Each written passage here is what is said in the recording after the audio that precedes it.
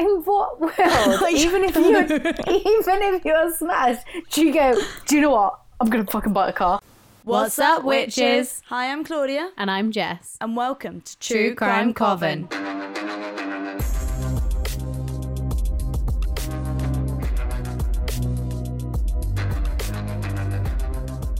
Hey, Jess, how are you? Hey, Claudia, I'm okay. How are you feeling now after? I feel absolutely fine. I've still technically got COVID, which is why we're still recording from two different locations. Yeah, I saw your test and it is literally the faintest line. It's ridiculous. I know. It's so faint, but it is there.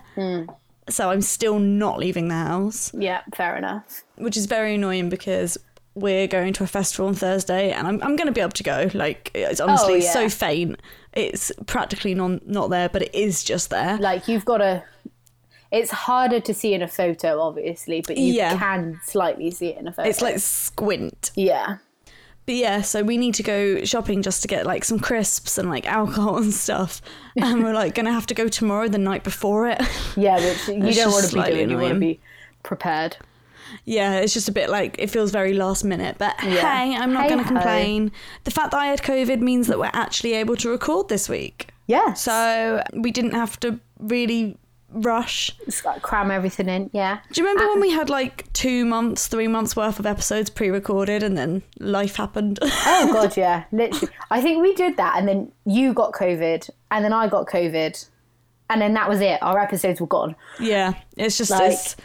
So we need to get back to that. But anyway. Yeah, I know we've been putting out a few outtakes and like, thank you, Simon, for doing them. But that's not what we want to be doing. We want to be doing the podcast. So fingers crossed. Hopefully you won't get another outtakes until maybe Jess has her baby.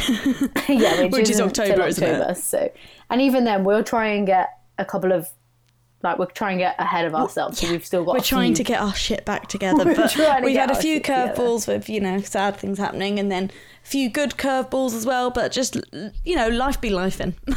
Life be lifing. And we be living it. We be living it. Also, I'm hoping my audio sounds better this week. I've found some better headphones. Yeah, Jess was like texting me like, I'm leaving now to come to yours. And I was like, no, I'm not. Because we often don't think to actually communicate with each other about things. Yeah, we assume we each other's on the same page. At some point, normally we like set a day and then on the day we are like... What time? Set a time. And then we've kind of got a gist of who's doing an episode this week.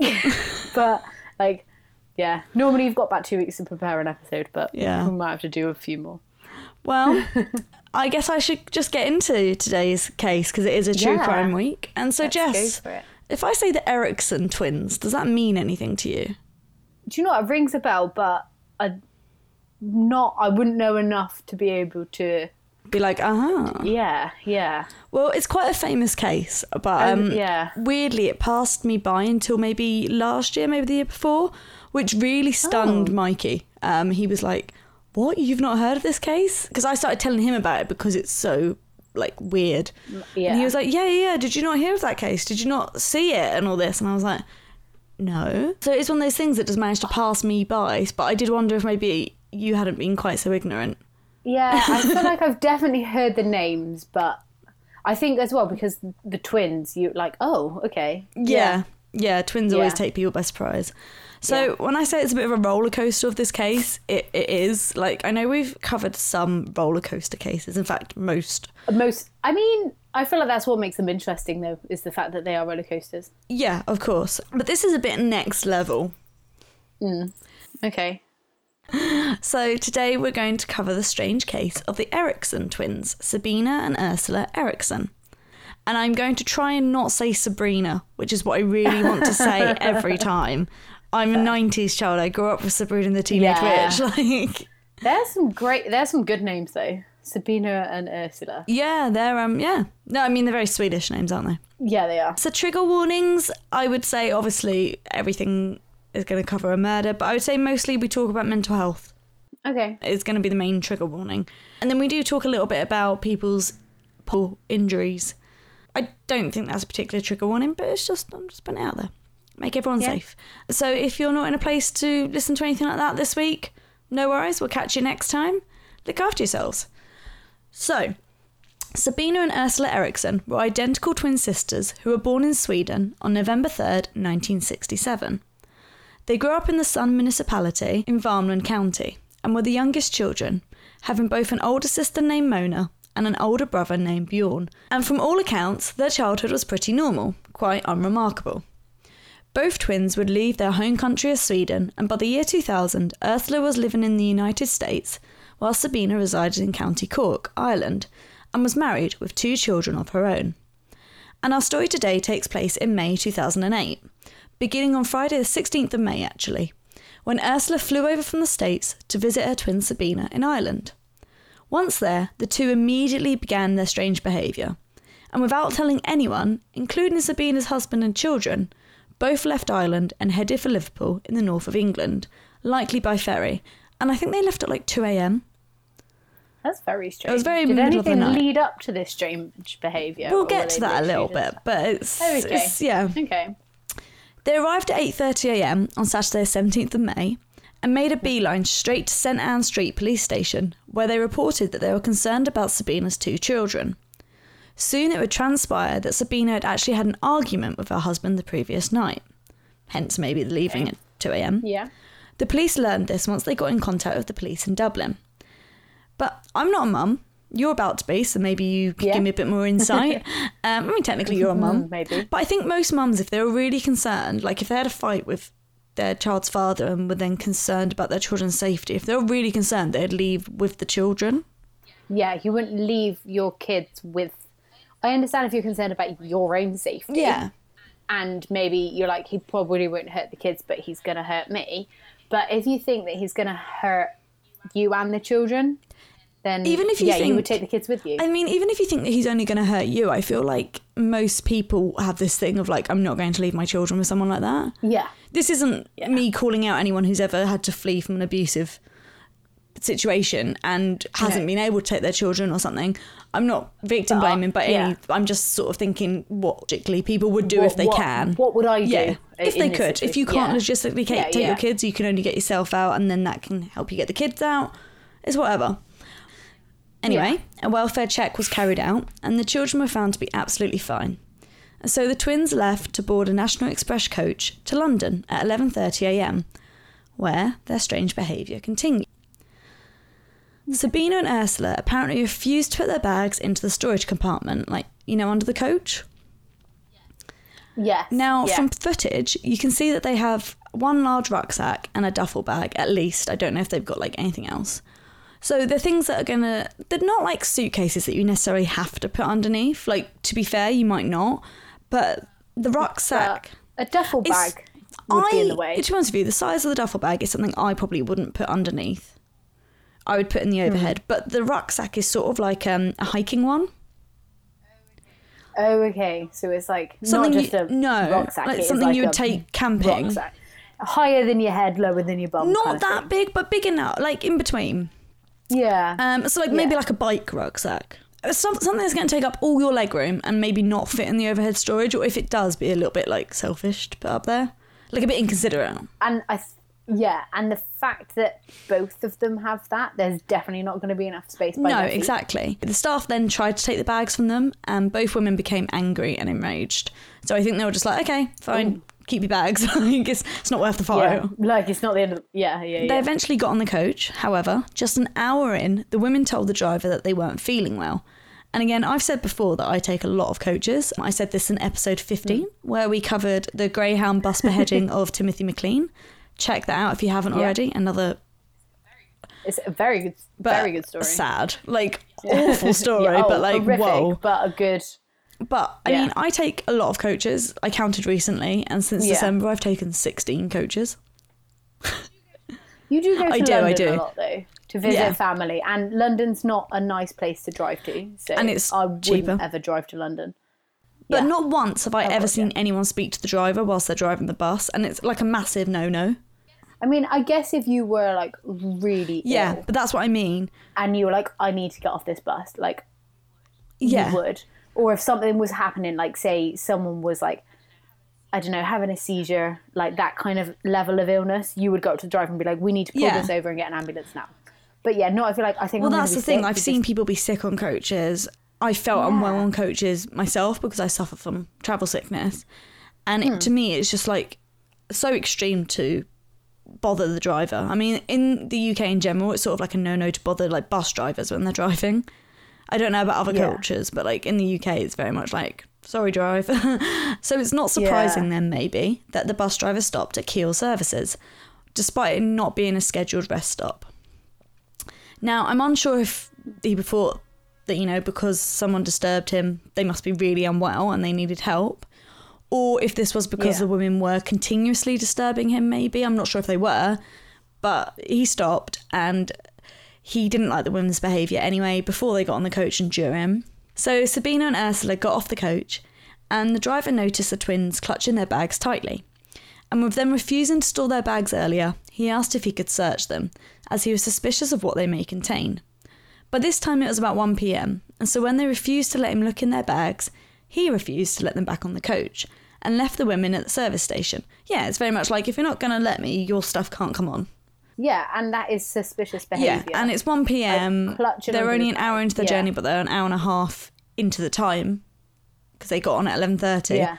He's got like other people on the coach to worry about. Yeah. So he left them there, but to his credit, he did inform the manager of the services. When the manager of the services encountered the women, she also felt something was off by their demeanour and behaviour, and the fact that the two were still tightly gripping onto their bags. And so the manager called the police. The officers arrived and spoke to Sabina and Ursula, but stated that they were harmless and left, leaving the twins to their own devices. So now they're stranded at a motorway service station, no bus stops, no coach stops, no trains. We've all been to a service station. I mean, they're called rest stops in America, but if you, in case they're different in other countries, I can't imagine them being, but, you know, it's that place in the middle of nowhere where there's in between destinations, so there's nothing like a high street, there's no cab office, etc. I have been to a rest stop in America before. I did a school trip where we drove from New York to Washington. Jesus, that school trip is a bit fancy. And then we stopped at a rest stop, and they are very similar to like UK. So everyone's going to stations. Understand, like. Yeah, literally middle of nowhere. Like, you can't just get on a bus, get on a train. Yeah, you can't walk anywhere. So to me, and probably to you, the most logical thing to do is get a taxi to a train station or to like the nearest town. Yeah. And figure out something from there. And I mean, there are plenty of times I don't have money for this, but I feel like money can be figured out. But Sabina and Ursula weren't thinking very logically at this time. And so the twins decided to set off on foot down the M6 motorway. Down the Central Reservation on the M6 motorway, no less. With cars travelling around 70 miles per hour either side, and let's be honest, people drive faster than that on motorways too. Especially if you're in the Central Reservation, you're literally next to the fast lane. People in there are normally going about 80, 90. If not more, like, they shouldn't, but they do. Yeah. And for anyone listening who uses kilometres, 70 miles per hour is just over 110 kilometres per hour, so that's 112 kilometres actually, if that gives them a bit of an idea. The departure from the services was caught on CCTV. The women were spotted on the motorway cameras at around 3:20 p.m, and with their presence causing a danger to themselves and to drivers, traffic officers were soon on their way. Drivers had also been ringing to inform authorities that there were people on the road, or should I say passengers in the car, because you don't drive and use your mobile. No. Don't be naughty. As the traffic officers approached, ready to set up a roadblock further down so as to stop the flow of traffic and get the pedestrians off of the motorway and out of danger, the women suddenly decided to try and cross the fast-moving lanes of traffic, and Sabina was knocked down by a car. Thankfully, she quickly got back up and seemed all right. And I seen people were just like travelling a bit slower because they knew there were people on the motorway. And there's no if it's a smart motorway, they'll have signs that say like, that change the speed limit and say pedestrian pedestrian roads. However, the traffic officers quickly realised that they needed backup and called for officers from the Central Motorway Police Group to attend. These are officers whose focus is to stop crime on roads, and they're based in the West Midlands. Traffic officers had also called an ambulance to check Sabina over properly. Now, as luck, in inverted commas, would have it, the CMPG officers, the Central Motorway Police Group, sent out that day were being followed by a camera crew who were filming a reality show called Motorway Cops. And so what happened next was captured and released for us all to watch. Oh, yeah. Wonderful. So you can watch what happened on YouTube as this... I think I might. And this episode ended up airing, and obviously someone's clipped it. And I really recommend that you do watch it because it's bizarre to see. However, if you look it up, don't make the mistake I made, and I'm so mad at myself. The first video that comes up when you just type in like the Erikkson twins was uploaded by a disgusting person with the name of Nazi UAF, which I'm pretty sure is something to do with the area in front. I only realised this later on. I'm going to describe what happens in the footage now, but I do think there's nothing like watching this for yourself. So as the motorway police approach, you can see Sabina in a red coat and hat, and she looks completely fine. She stood up and she's walking around as if she's not just been hit by a car, and everything appears calm. The two police officers from the CMPG are greeted by a traffic officer who explains everything I just did, that they tried to cross the central reservation and started crossing before they could set up a roadblock, etc, etc. And you can see in the background another officer stood with Sabina and Ursula, and Ursula's wearing green. Then suddenly, out of nowhere, Ursula darts past the traffic officer she stood with, they're all stood on the hard shoulder, and into the traffic once more. The officer attempts to grab her but only catches her coat, and she manages to wriggle out of it. Ursula then carries on running into the road and is hit and knocked down by the large wheels of a lorry, a heavy goods vehicle to be exact. Sabina then follows her sister, and she too is struck by a car, causing her to be thrown in the air before landing on the silver sedan's windshield and bonnet and landing on the floor unconscious. The male motorway officer can be heard radioing for senior police backup, stating that they have possible fatalities now at the scene. And of course, I don't think this. A woman, she literally goes underneath the lorry's wheels, and you see something go flying, like a piece of clothing. And then so that's Ursula, and then Sabina runs, and you see her get thrown up onto the car. You see her get thrown up in the air onto the car, then onto the floor. Like, it is insane. That's mad. Officers stop the traffic, and along with passers-by, rush to the aid of Sabina and Ursula whilst they wait for their air ambulance to arrive. We can then see Ursula lying in the third lane of the motorway with two officers, and she's shouting, saying that she needs the police and a doctor. Officers are trying to calm her down and keep her still. They're telling her that they are the police and that she's hit her head and needs to stay calm. She's swearing at the officers, and it's quite funny. At this point, the male officer looks to the camera and goes, "She appears very disorientated," and it's like, yeah. no shit. But fair. She's immobilised, kind of luckily, as both her legs have been crushed by the HGV. Nothing graphic is in this, obviously. Okay. Meanwhile, the female officer and one of the traffic officers is with Sabina, who lost consciousness for 15 minutes, which is a significant amount of time. That is a long time. They show us the damage caused to the car by the impact of Sabina's body hitting it, and the car is completely wrecked.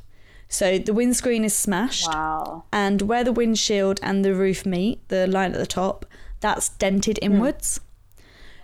So you can only imagine what harm this might have caused to Sabina herself. And as a bit of insight, as you know, and as other people listening to this know, I'm a nurse and I work in A&E and I work in a major trauma centre.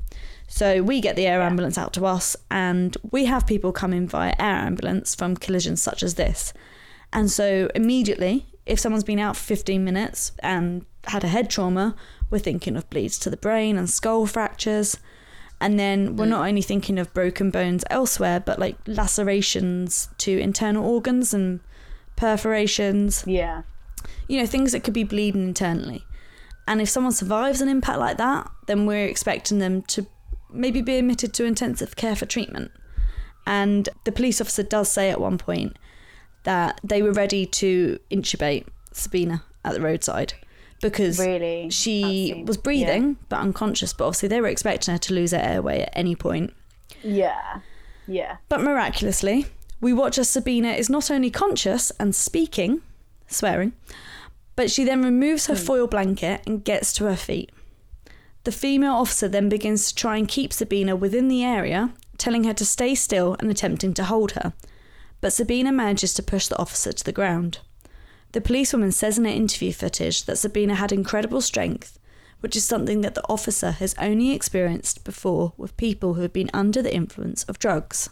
So Sabina has now been hit twice by a car. At least once badly. Yeah. So the first time we're unsure of how fast the car was going because that's before anyone was there. Well, there is footage of that, but she gets up straight away. Yeah. Okay. But still, I mean, I feel like even if you're hit by a car going 30 miles an hour, you're going to feel it. Like somewhere. Like even if it's a bruise, you're going to be like, oh, that was sore. Like not only from being hit, but also I pulled a muscle falling. in my back yesterday sitting in the exact chair I'm sitting in now. So, yeah, she's like, okay, let's say it was a mild hit. So she got hit by, to be fair, my friend, when he was drunk, he got hit by a car and then got up and ran off because adrenaline kicked in. He ended up like having a broken ankle, but like he was fine. I've seen people at festivals and like playing rugby and stuff who have like broken limbs and they're like laughing because it's adrenaline and alcohol and drugs. So so obviously that adrenaline has got her through. She's then purposely got hit by a car again, been unconscious for 15 minutes, got up and then pushed a police officer to the ground. She's definitely on something.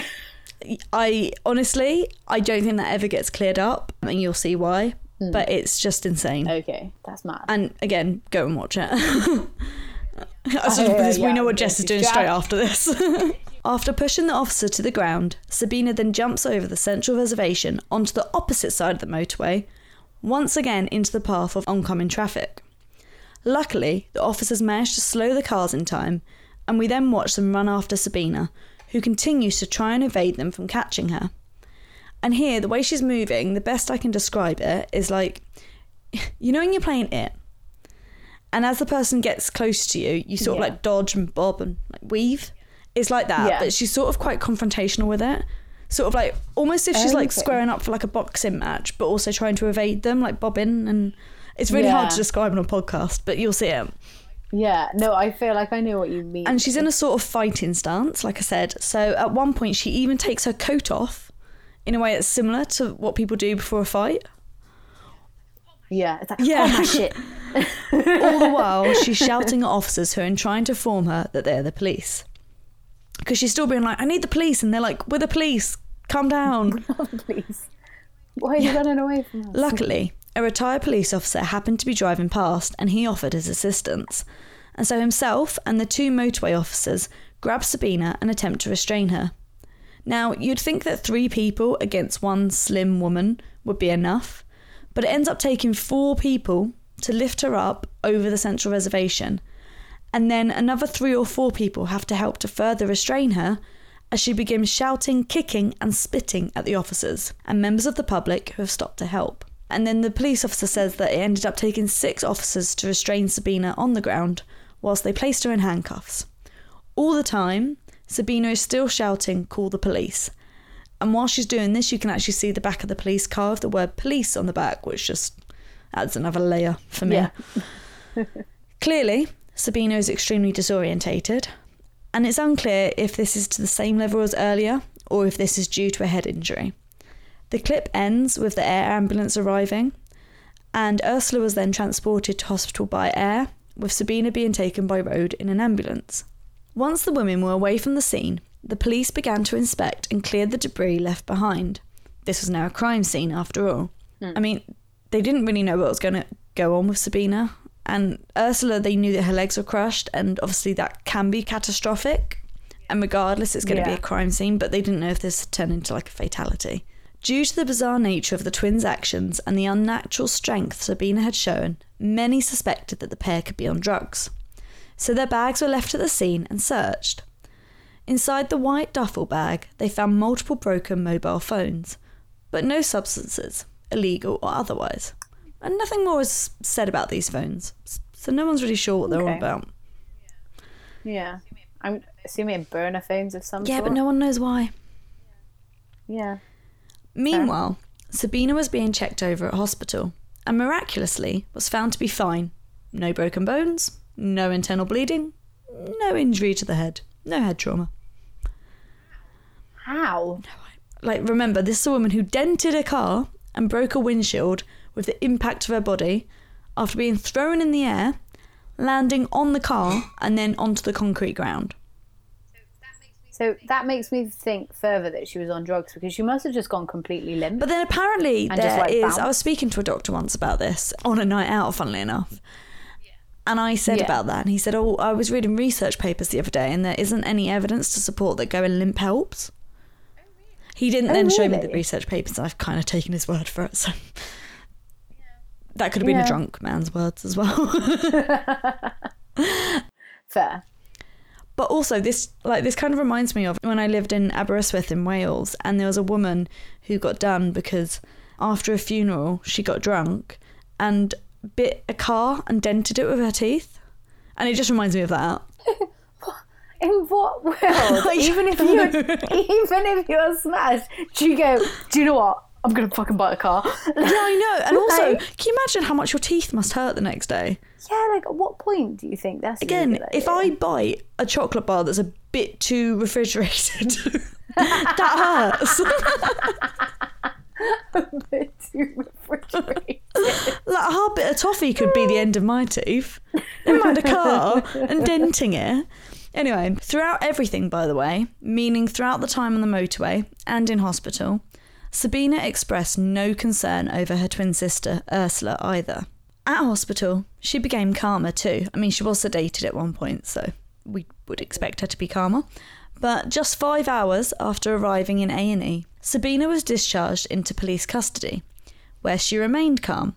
And in fact, there's footage of her in the back of a police car, and she appears to be having a chat and joking around with the officers. Whilst being processed at the station, she remarked to a police officer, and again there's footage of this, "We say always in Sweden that an accident rarely comes alone. Usually at least one more follows, perhaps two." I mean, I suppose we sort of have a similar saying in the UK, like... You say like things come in threes, don't you? Yeah, bad things come in three.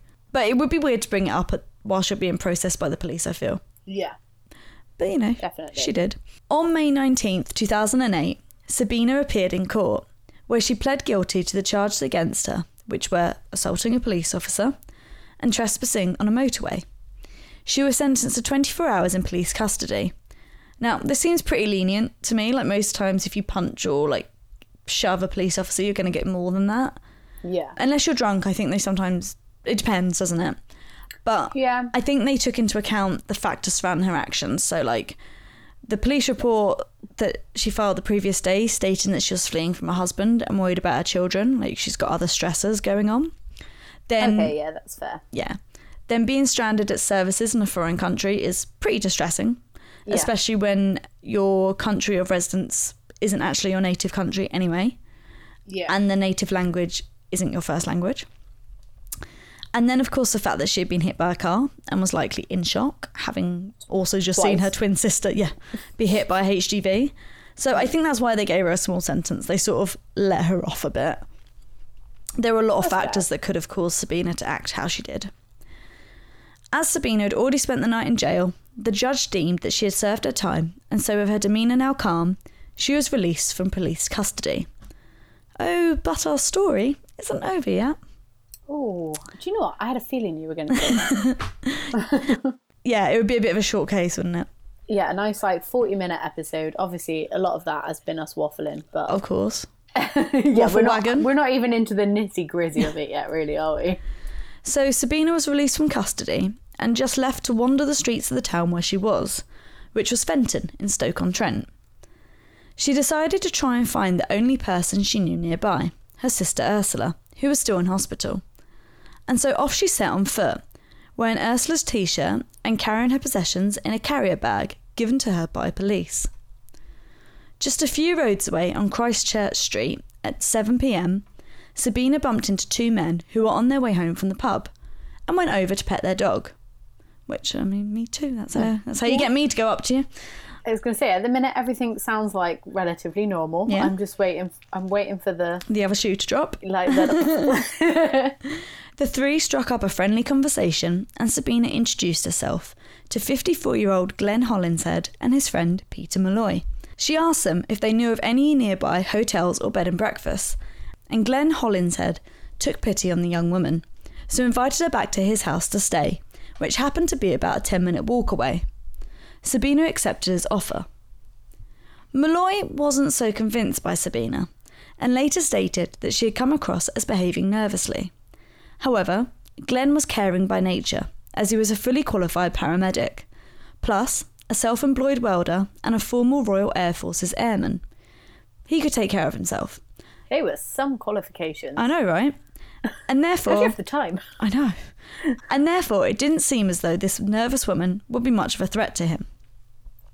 So yeah, I think he's looking at this woman being like, she's down on her luck, she needs somewhere to stay, she's literally got her belongings in a plastic bag. Yeah, she's not doing so well. I can take care of myself, what's the worst that can happen? Yeah, fair enough. As the trio, or quartet if you'd like to include the dog, which I do, walked back to Glenn's home just under a mile away, Sabina began to relax and tell both men how she was trying to find the hospital where her twin sister was admitted. When they reached the house on Duke Street, Sabina, Glenn and Peter sat down to have drinks and talk some more. But soon Sabina's weird behaviour would start yet again. She began continuously standing up from her seat and looking nervously out the window in every direction. Peter deduced from this that she had escaped from an abusive partner, which I guess isn't such a stretch. Like, if you meet a woman on the street who doesn't have much with her, doesn't know where she is and needs to find a place to stay, I think sadly you kind of come to that conclusion. However, her behaviour only escalated from there, with Sabina offering Peter and Glenn cigarettes, only to then quickly snatch them from their mouths again, claiming that they were poisoned. Now obviously to you and me, if we invited a woman into our home and she began acting like this, as much as I'd want to help her, I think I would end up rather paying for her to stay somewhere, or like just calling hospitals and like trying to find her sister and like take her there and be like, bae. Yeah, like, just be like, this woman's not okay. It would make me feel unsafe. Yeah, especially in your own home. Yeah. Yeah. But I'm guessing also, the fact... Cigarettes are poisonous anyway, so she was right about that.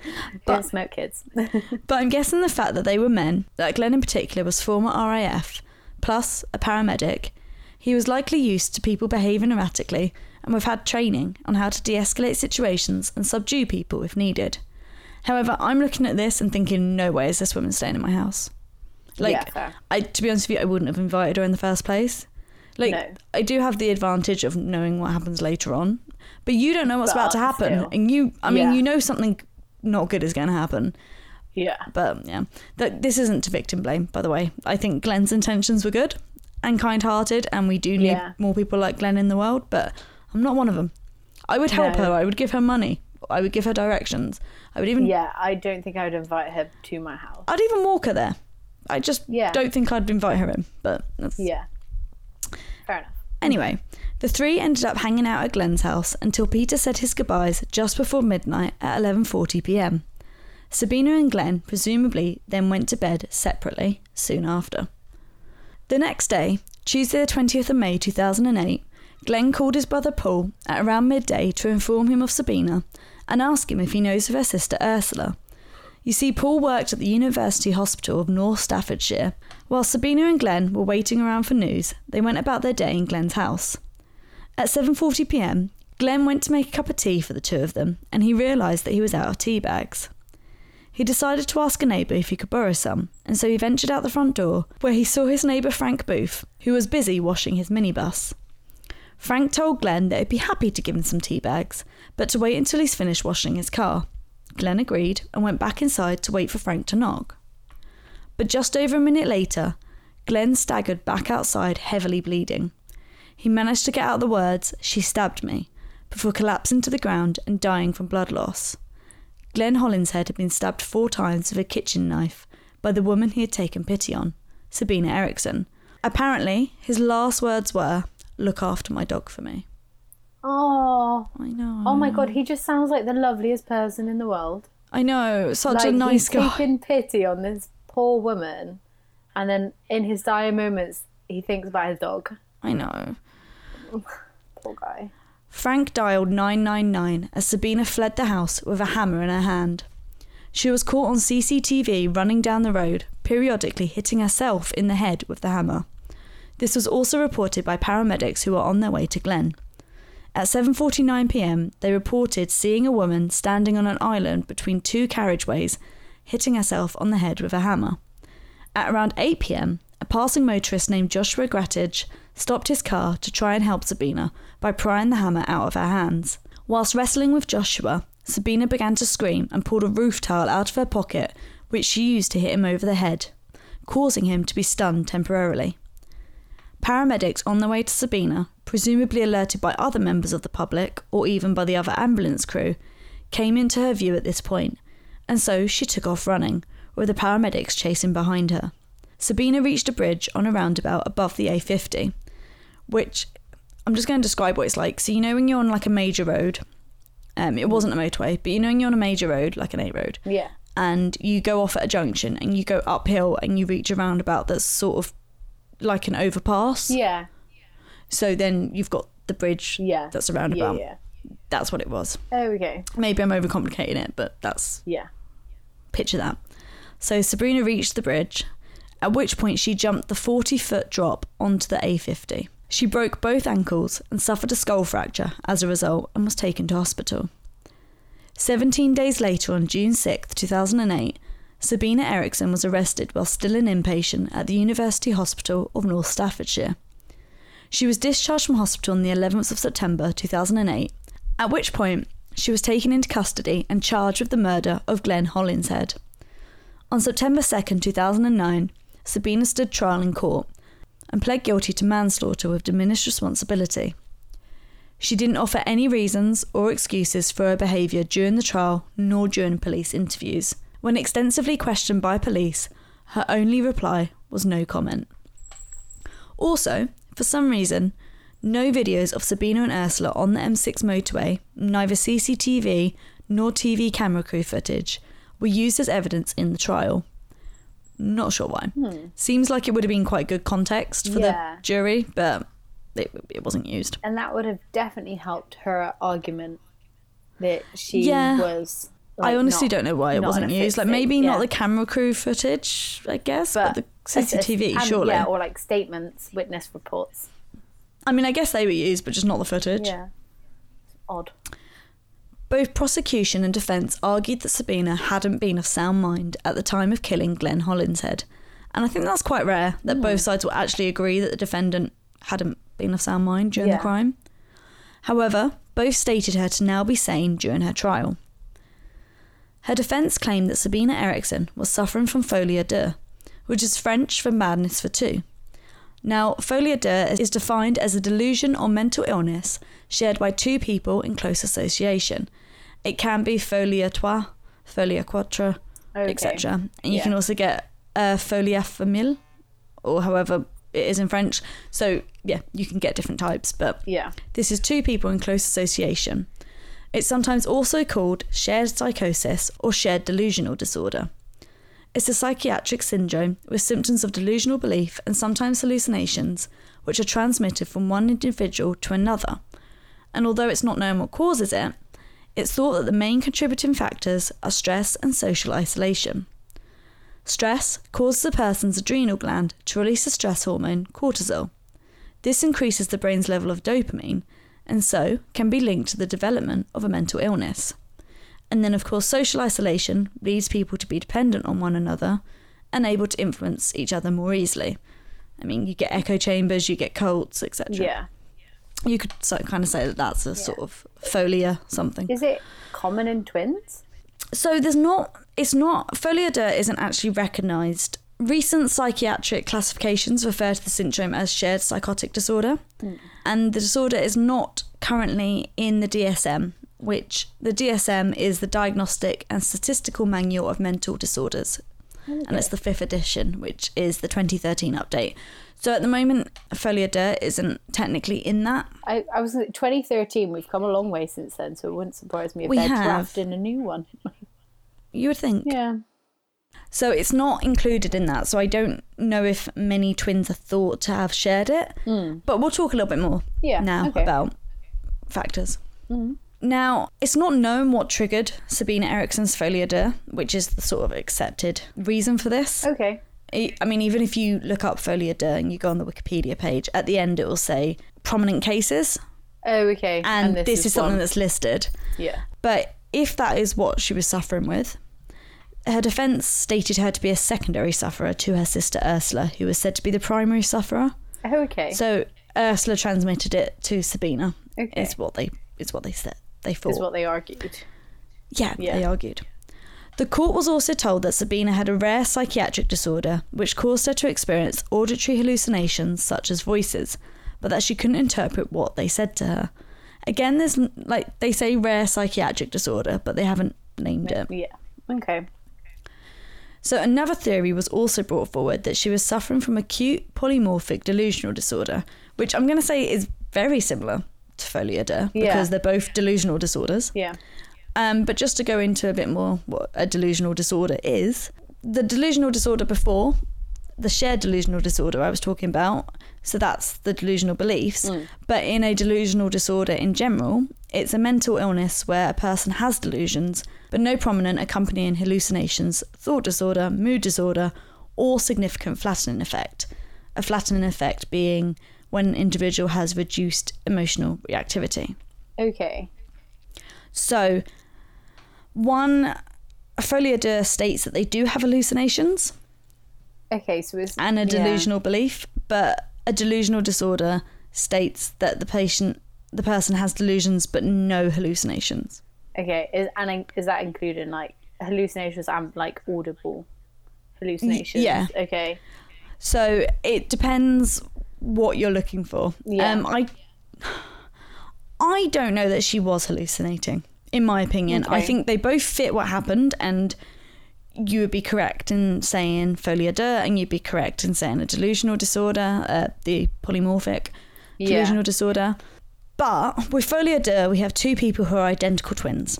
So they share the same DNA, and obviously many people believe that twins share a bond, and there have been multiple studies done on that to see just how much they share. So whilst they weren't perhaps socially isolated, we don't know if they were, but they definitely weren't socially isolated together. One lived in America, one lived in Ireland. Yeah. But perhaps the fact that they share a bond means that this could be a precursor for folie à deux. Yeah, maybe that meant they could be more susceptible to it as a pair. I expect as well, if you've got a twin, even if you live on the other side of the world to them, you're going to speak regularly. Yeah, unless you do not get on. Yeah. And let's be honest, most twins seem to. Yeah. I feel like they're probably going to speak to each other daily, so they might have been socially isolated individually, but still communicating with each other. Exactly. So it could be folie à deux, but then it could also mean that they're both genetically predisposed to the same mental illness because they share the same DNA, in which case polymorphic delusional disorder fits. And as much as I think the idea of folie à deux is more interesting and it has been adopted as the main theory, I think it is a bit more likely that they have the same predisposition and they're quite dependent on one another. Yeah. So I don't think it's necessary that they both... I mean, I guess that is in itself folie à deux, but to me I feel like they had the same predisposition to be mentally unwell, and then they both trust each other. It's a very weird one to try and unpick. It makes my brain hurt. I think mental health is a whole other rabbit hole that you can dive down, and they clearly weren't well, whatever you label it as. No, none of the decisions they made were logical. Yeah, but it's just hard putting a name to it because there's so many different things it could be, and no one knows the full story. No, and this is the thing. A lot of people think that hospitals do drug screening, but we don't. No. It's not a hospital job. No. So people will sometimes bring in, luckily I haven't had too many spiking cases personally that I've dealt with, but I have had one or two, and people will say, oh, could you do a blood test and find out what they were spiked with? We don't do that. The police do that. So unless the police did a toxicology screening, we aren't going to know if they were on drugs as well that might have influenced this. I would like to think that the police would have done a toxicology screen, but I also would have liked to think that the police wouldn't just leave this woman to fend for herself on the streets in a weird town. So it's... Once again, I'm annoyed at the police.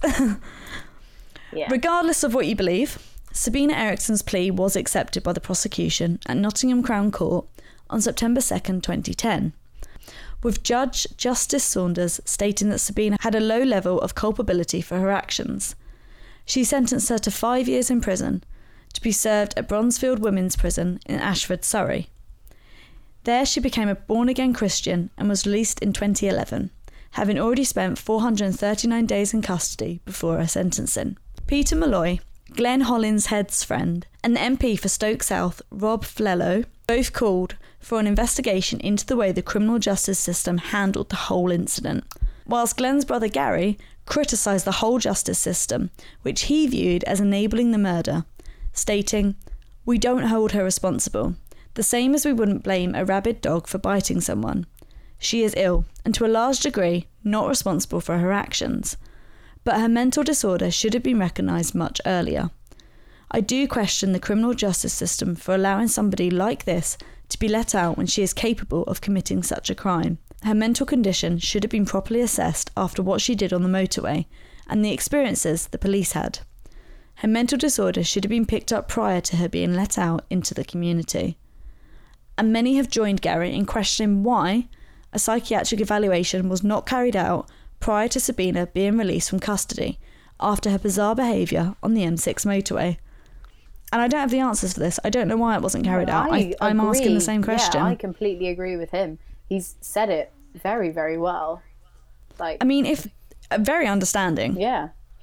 Yeah. I think that's definitely the sign of high emotional intelligence and a great heart. Clearly, the whole family seems amazing. That's his brother saying it as well, isn't it? Yeah. So, yeah, clearly... Like, that whole family... People.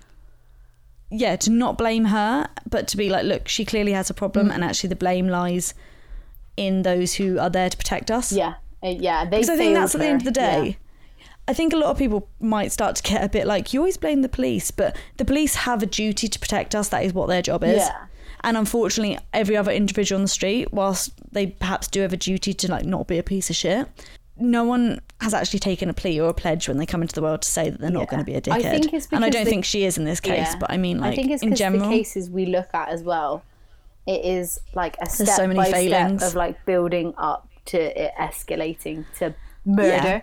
And I appreciate it's easy for us to sit here and be like armchair detectives and be like, well, they should have known, because obviously we know. Yeah. But I just think in this incident, if they'd just done a psychiatric evaluation... Then and there, yeah. Maybe it would have come back clear. Like, maybe she was flitting in and out of sanity. Yeah.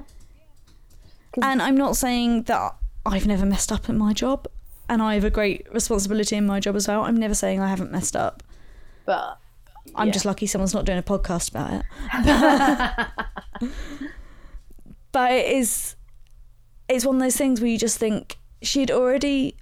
If they did a toxicology screen and they had established she was on drugs, I could see why they didn't do a psychiatric evaluation. Yeah. Because that could be, oh, we know why she was acting like that. Yeah, like she was on drugs. That's why that happened. But in which case, there should also be steps to ensure that she doesn't take those drugs again. Yeah.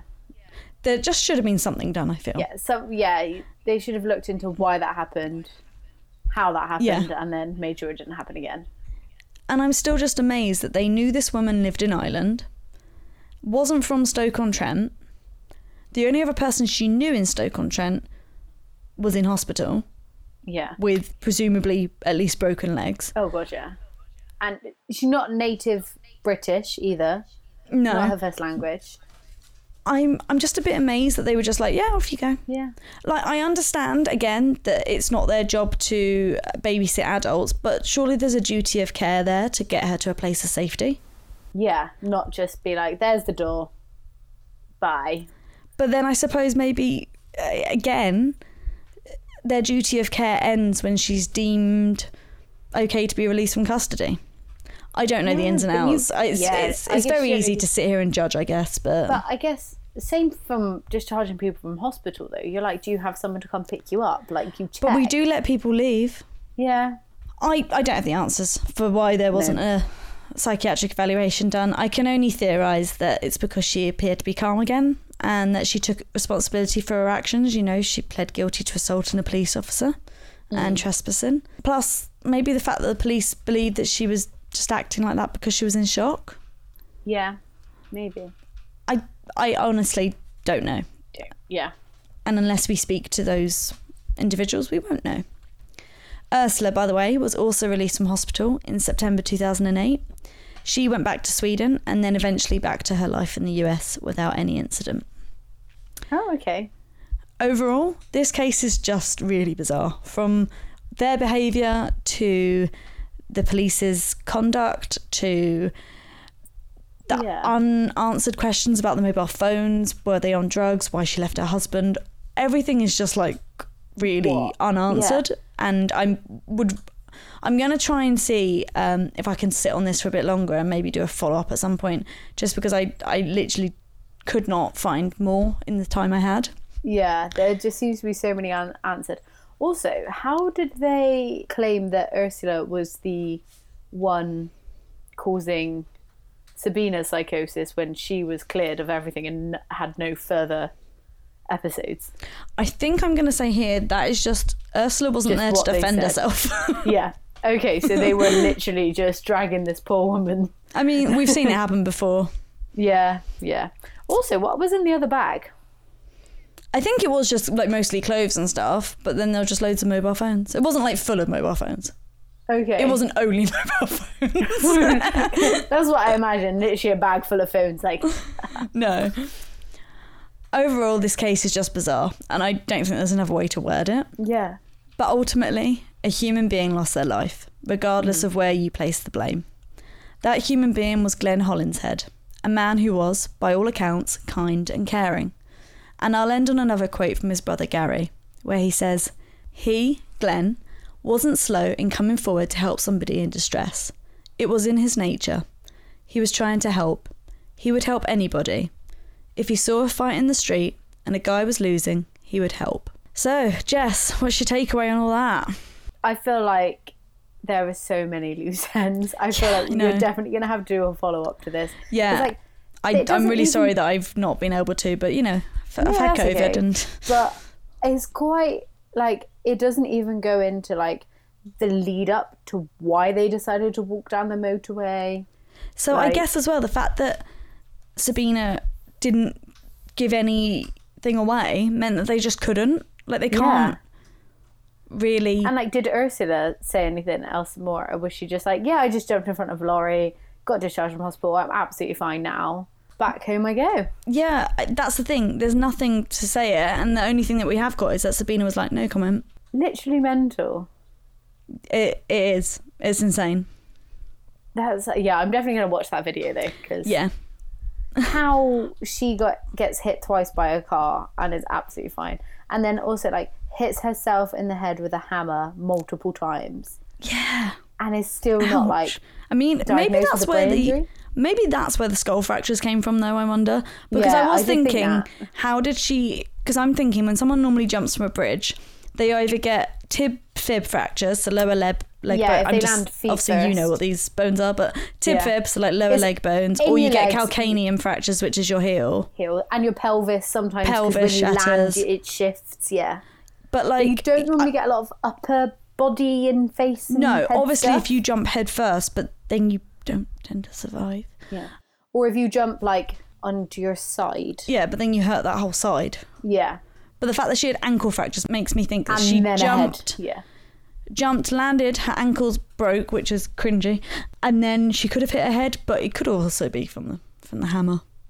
Yeah, that's as soon as you said ankle and skull fractures, I thought, how much of that is her hitting her head and how much of that is surprised that she didn't get calcaneum fractures, though. She might have. They might have just said ankle, but they probably meant just because that always seems so painful to me. She did have to leave hospital in a wheelchair, which makes me think calcaneum, because ankle fractures sometimes you can weight better on, but calcaneum no. Spot the ortho nerds over here. What did you used to specialise in? Orthopaedic nursing. What does Jess specialise in? Orthopaedic physio. So that's the case I brought for you today, and I will try and get you an update. Probably the next true crime episode, hopefully I'll do a little update and where are we now. And just to say once again, we do need some more ghost stories, so please send them to us. The email is at the end of the episode. Nothing is too small, nothing is too insignificant and nothing's not scary enough. We love a friendly ghost. Who doesn't love Casper? Also, if you're like, oh, it's a bit long, I don't care. Yeah, it could be a whole episode. Also, yeah. I really fancied actual boy Casper as a kid. Fair. So also, who doesn't love Casper? Friendly ghost, great. If it's more like the uncles, great. Yeah. Also, the people who are like, oh yeah, this is one of my stories. I'm like, okay, I don't just want one. I want all of your stories. We want them all. We're greedy. We are so greedy. Please, sir. Can I have some more? I always think that whenever people email, they're like, oh yeah, and this is just, I've had so many encounters, but this is the worst. I'm like, I don't care. I want them all. And on that note, thank you for listening and stay spooky. Hey guys, if you have a ghost story or case suggestion, please email us truecrimecovinpod@gmail.com. You can also find us on Twitter @TrueCrimeCoven or on Instagram and Facebook where we are @TrueCrimeCovenPod. Also, it would mean the absolute world to us if you could rate us wherever you're listening to this right now, be it Spotify, Apple Music, or if you're on YouTube, give us a little thumbs up, click that bell, get notifications every time we post. Subscribe to us wherever you get your podcasts from. Make these two witches smile. Thanks, witches!